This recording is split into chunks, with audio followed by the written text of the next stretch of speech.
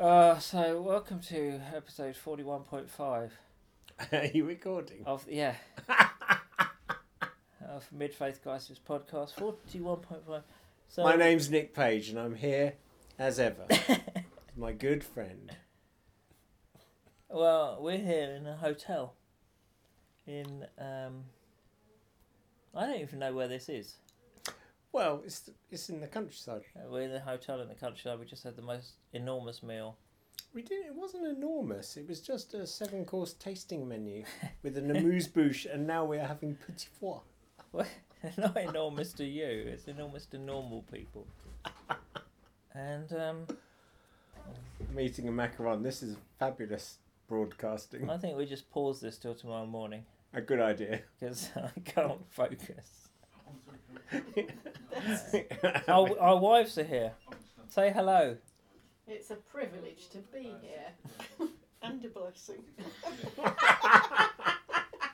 They didn't mean either of that. So I'm going to pause. Thank you. It was a bit insincere. Oh Lord, I can't remember how to turn this thing off.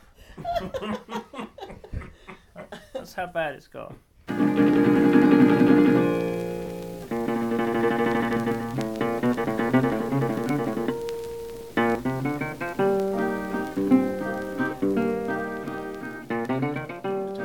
No, well, I did the intro last night. I'm going to put that one on, so I don't feel like doing another one. That was very funny. I sound so out of it. You were. I was slightly out of it. So we're now. Where are we? We're now in the lounge. We're in Esserbourne Manor, somewhere in Hampshire. Very nice it is. Having had a delicious meal and a glass of wine with each course. Well, no, it wasn't because there were 7 courses, weren't there? There were 7 courses. We didn't have 7 4 glasses lots of wine. Yes. And maybe a beer before. Yes. A gin and tonic. Well, anyway, we're painting a picture of ourselves that is not entirely accurate as gluttons and drunkards. Well, by not entirely accurate, I mean it's about 80% accurate.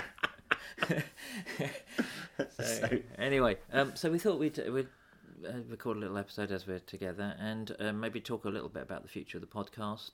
Yes. And there has no future. Where we're going with it? Yes, the eschatological future of the podcast. Yes. Where we're going with it, and do you want to start with any feedback though? First? Well, yes, I do. Am I going to tell the story? If you put that on there, that'll make a noise. Oh, look, it's my coffee. Well, put it there. Oh. So anyway, so we're here now. You've achieved fame this week because you've featured on another marginally well-known podcast. Oh, yeah. That one that doesn't have many people listening. Yeah, so for those of you who don't know, the Simon Mayo and Mark Kermode podcast. I know. And you had a story. Well, Tell me the story. The story is, it's great. So I went with some friends who came down all the way from London to see A Quiet Place with us because obviously I don't know whether I've mentioned this. It's only £3 to go to the cinema. You haven't really mentioned that. No. So they came down and we're all excited and we go to the cinema. And the essence of this film is, if you don't know, is it's a very quiet film. It's a film about monsters that are triggered by sound. So the film is essentially quite quiet. There's a lot of sign language in it. There's very little dialogue. But it's brilliant. I mean, it's a really great film. Very tense, very jumpy sort of film, you might imagine. So in the back row of the cinema, and there's, basically the deal is you've got to be quiet in the film. Don't make a noise, don't munch things loudly, don't rustle papers, more so than normal. Yeah. Okay, so there's everyone understands that in the cinema except the lady in our row. A few along from us, 5 or 6 along from us. And she, those nuts, those like bright orange nuts that are sort of served warm and served in little cartons. Oh yeah, okay, with sort of caramelly kind of crunchy. I don't thing. know, I don't know whether they're caramelly, whether they're savoury, but they're sort of like orangey. Okay, yeah. And they're like extra spherical. So so the film has just started, and she starts munching on one of these nuts. So a bit, there's a few sort of Yes, kind of yes, noises. very But bearing British- in mind we've got to be British quite way of- passive aggressive. expressing- Kind of. Yeah, exactly. Raise an eyebrow. Well, exactly. Then she drops one, and you hear it roll. But that's it. She knows. Everyone knows you've gone too far. So she puts them away, and then 15, 20 minutes later, she obviously decides that she can risk getting out another one. We assume to suck on them. We don't know. But that's certainly what I wanted to write anyway in the letter. And so she gets this little carton nut, so it's an open carton. Yeah. At the precise moment of the first big scare no. in the film, and the whole lot it just goes up in the air, and you know what's coming, and then it's like crash, roll down the cinema as the entire lot of nuts go. To much laughter, it has to be said, we'd moved beyond the nights because we were all just very frightened then, and we laughed out loud. Anyway, so that was the story. It was great. It was a brilliant film, made even funnier. I had a similar experience years ago. I went to see Jaws with a girl I was going out with at the time who had a charming girl who rolled her own cigarettes. And this was in the days when you could smoke in the cinema, when you were in the smoking section. I know, this is what, 1930s, 1940s? Yeah, 45-ish, after the Blitz. And she had... She had a tobacco tin out, right? And we were on the front. This is also the days when you had one screen. Yeah. Basically, there wasn't this multi-screen. So Yeah. one screen, there was a balcony. It was like, yeah. She had a tobacco tin, and we were on the front. She put it on the top of the, the edge of the balcony kind of thing. Okay. We were sitting right at the front, and it was that bit where they swim under the rowing boat. Oh, yeah. They find this fishing boat, Classic. And the head appears out there, and she went, ah! and a tiny kind of snowstorm of tobacco showered down on the people below. Heady days. Heady days. I also once tried to take off a pair of sandals in a Quaker meeting, and they were held on by Velcro. That's hard. Why would you do that? Because I had an itch. I was in a festival, and so it was all festival kind of. So I was wearing one of those, those sandals that are kind of held on with Velcro. And we went to a Quaker thing. And I had a real itch, and I was trying to get to it. And it's very hard to go in a Quaker meeting. Anyway, moving on. We need feedback. Okay, right. Okay. Well, the reason we're doing feedback is because, brilliantly, I felt. I kind of missed out on the last episode, the best email, I think, really, which was a bit sad. And it's, it says this. Do you know, I haven't written the name of the person here, but it's Shane. Anyway, he says this. He says, I'm out of therapy after I mentioned something about the ashes and the depth of your spiritual formation came out in your verbal abuse. That's true. Thankfully for Nick's editing skills, you did not offend young listeners. I remember that one. It was yes. You swore at him, didn't you? Well, only a little bit. Yeah. But he did have the gall to bring up the cricket. Well, he is Australian. He should be used to being sworn at. I suppose he's used to mocking us. Still, they can only win by cheating. So that's fair enough. Anyway, no need to pick off that old scab. No. So he says this. I run an international business. I deal with people all around the world every day. And shock horror, I do not have social media. I've resisted the urge for us to do as everyone else has done. Being an introvert helps. Now, before I get pigeonholed, as I do most for not having it, I interact with the digital world in every other way, but I've chosen to limit social media and be deliberate in all other mediums to protect my relationships and myself. I do not ever miss it. And he says, I started out showing our children when they were young that you don't have to have social media to survive. His wife had it with them. And then he says, in life and business, I am as busy as anyone, probably busier than most, but not hurried. A pattern I have formed from much reading and doing the Renovari course helped greatly. And then he says, and this is the brilliance of this email, he says, to help with my personal rhythm and to teach others, and it's not always easy, here are my 10 steps on finding the balance and disengagement. And I won't read through all the text of them, but they are absolutely brilliant. And so I'm just going to fly through them. He says, 1, practice Sabbath. 2, do not have your email or social media notifications pushed to your phone ever. Do not have your social media notifications pushed to any device. 3, only check or look at social media on one device, remove it from all other devices. 4, only check social media once a day.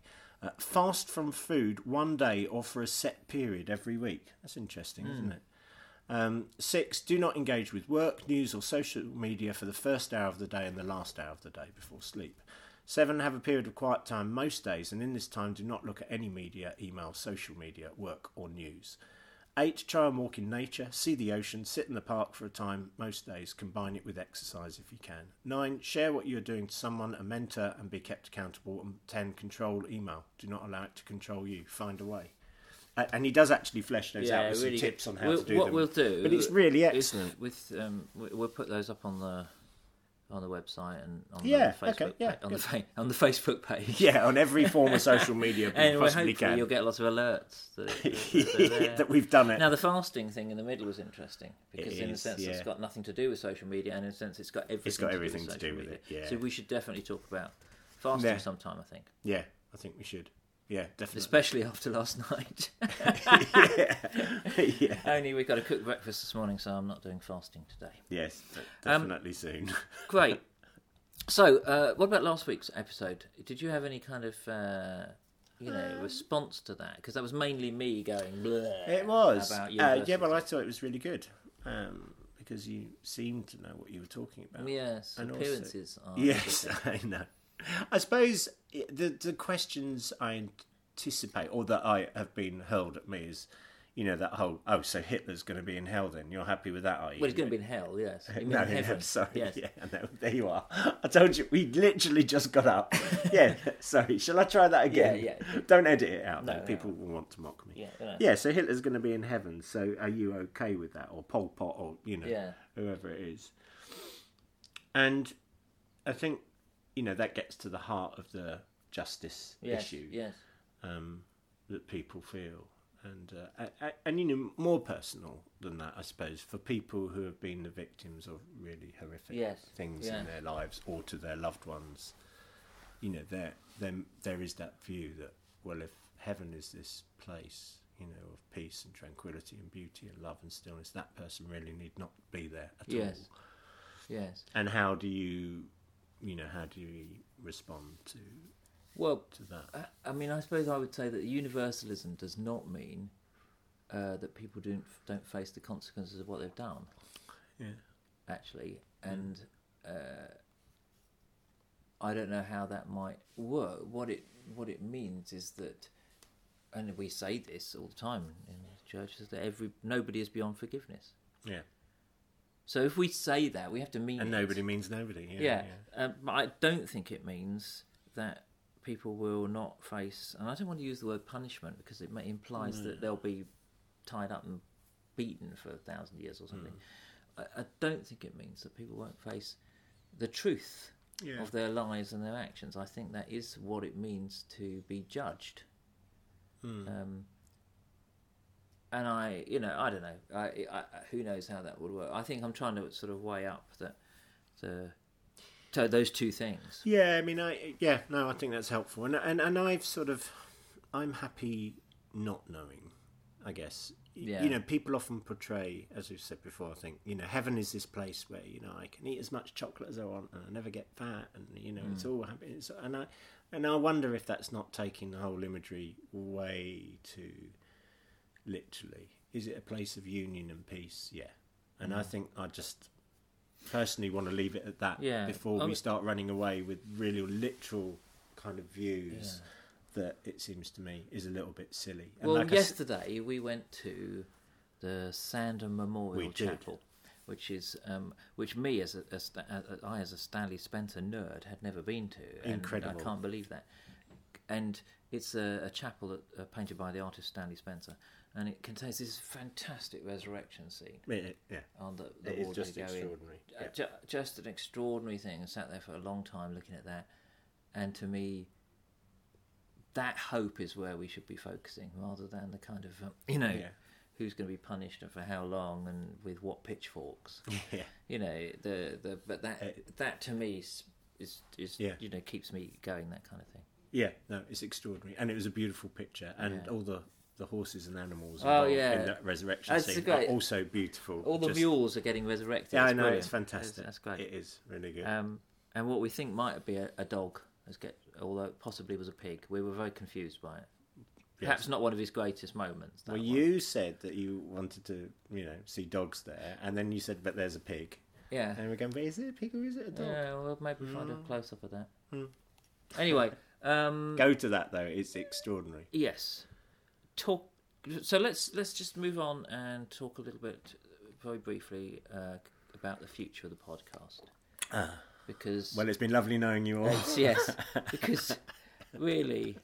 I'm fed up with it, and I'm pregnant, and so I've got to take a break. No. But what a night that was!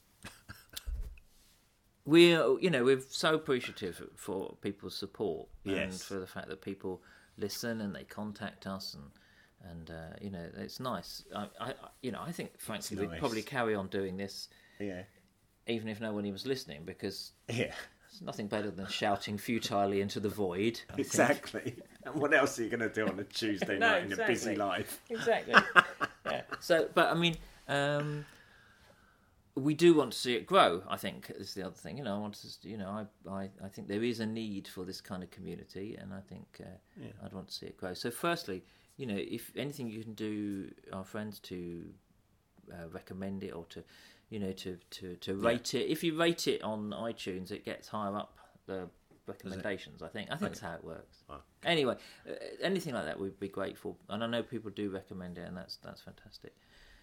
So the second thing is people have been asking about whether or not we're going to go weekly. Yeah, I know. People do that. Yeah. At which point we normally roll our eyes. We sort of go, well, no, I can't speak to you weekly because fortnightly gives me a chance to see my therapist in between.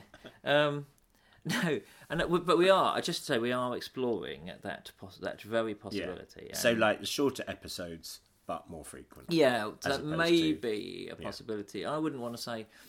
We're definitely going that way because we're fairly busy guys, and the workload is there. But I think one of the things we've been doing here in between eating, drinking, and going to Stanley Spencer things is discussing how we might do that.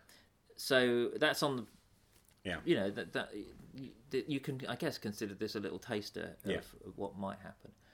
If you'd like to. If you'd like to have it weekly, do let us know. We need to know. I guess there is that demand. Yeah. And the other thing is we're going to try and see what we can do to provide some resources that are linked to the podcast. Yes. Little worksheet's the wrong word. We've got to find the right word, haven't we? Yeah, we've got to find a terribly innuendo-laden pun for them. Yeah, exactly. And they'll be able to download... Not what you said last No, not that one. So they'll be able to download those. People would be able to download those. And those might be useful for groups or for individuals to reflect on some of the stuff. The other thing I was going to say is, if there is some really, savvy social media-y kind of person out there, because obviously we don't know what we're doing, it would be really helpful if you could get in contact. If you were able to help us with things like putting the posts on our silly Facebook page, like I noticed we haven't put up more than 3 episodes on our actual Facebook page. I've gone off Facebook. I know. I don't want to go there. Seriously, if there is someone out there who thinks I pity these poor souls, I will help them for half an hour a week. It's a bit like helping your grandmother do exactly use her phone. Exactly. Please get in touch. So you should contact Joe at midfaithcrisis.org. That's Joe with an E, Joe. Probably haven't said that often enough. I imagine many emails going to a void because people just spell it Joe. That's true. Yeah, Joe. Anyway, so that's it. We are looking at what we're going to do with this thing and where we go. I think in the future we might be again revisiting some of the earlier themes because we're 40. I don't know. This is 41.5. So, but it's 2 years ago. That's the point, isn't it? Yeah, it's getting on for that. So we might go back on that. But equally, we're always wanting to hear from you in terms of what you need, what you'd like us to discuss or abuse. Yes. So do get in touch. And it is fantastic that so many of you have been writing into us, and we must be up to 17 or 18 listeners now. It's exceeded Not regularly, obviously. It's exceeded our wildest expectations. So to push through to the 20s now is... Dare we dream of 20? Dare we? Dare we? That's going to take an effort from you all. I all believe, 17 of you. I have faith. Now. We should stop this and have a prayer meeting about this. Okay, well, anyway, so that's enough of that. It's just fine. Thank you ever so much for listening. And is there anything else to say, Joe? No, not at all. Let's go have breakfast. Amen. Amen. See you soon.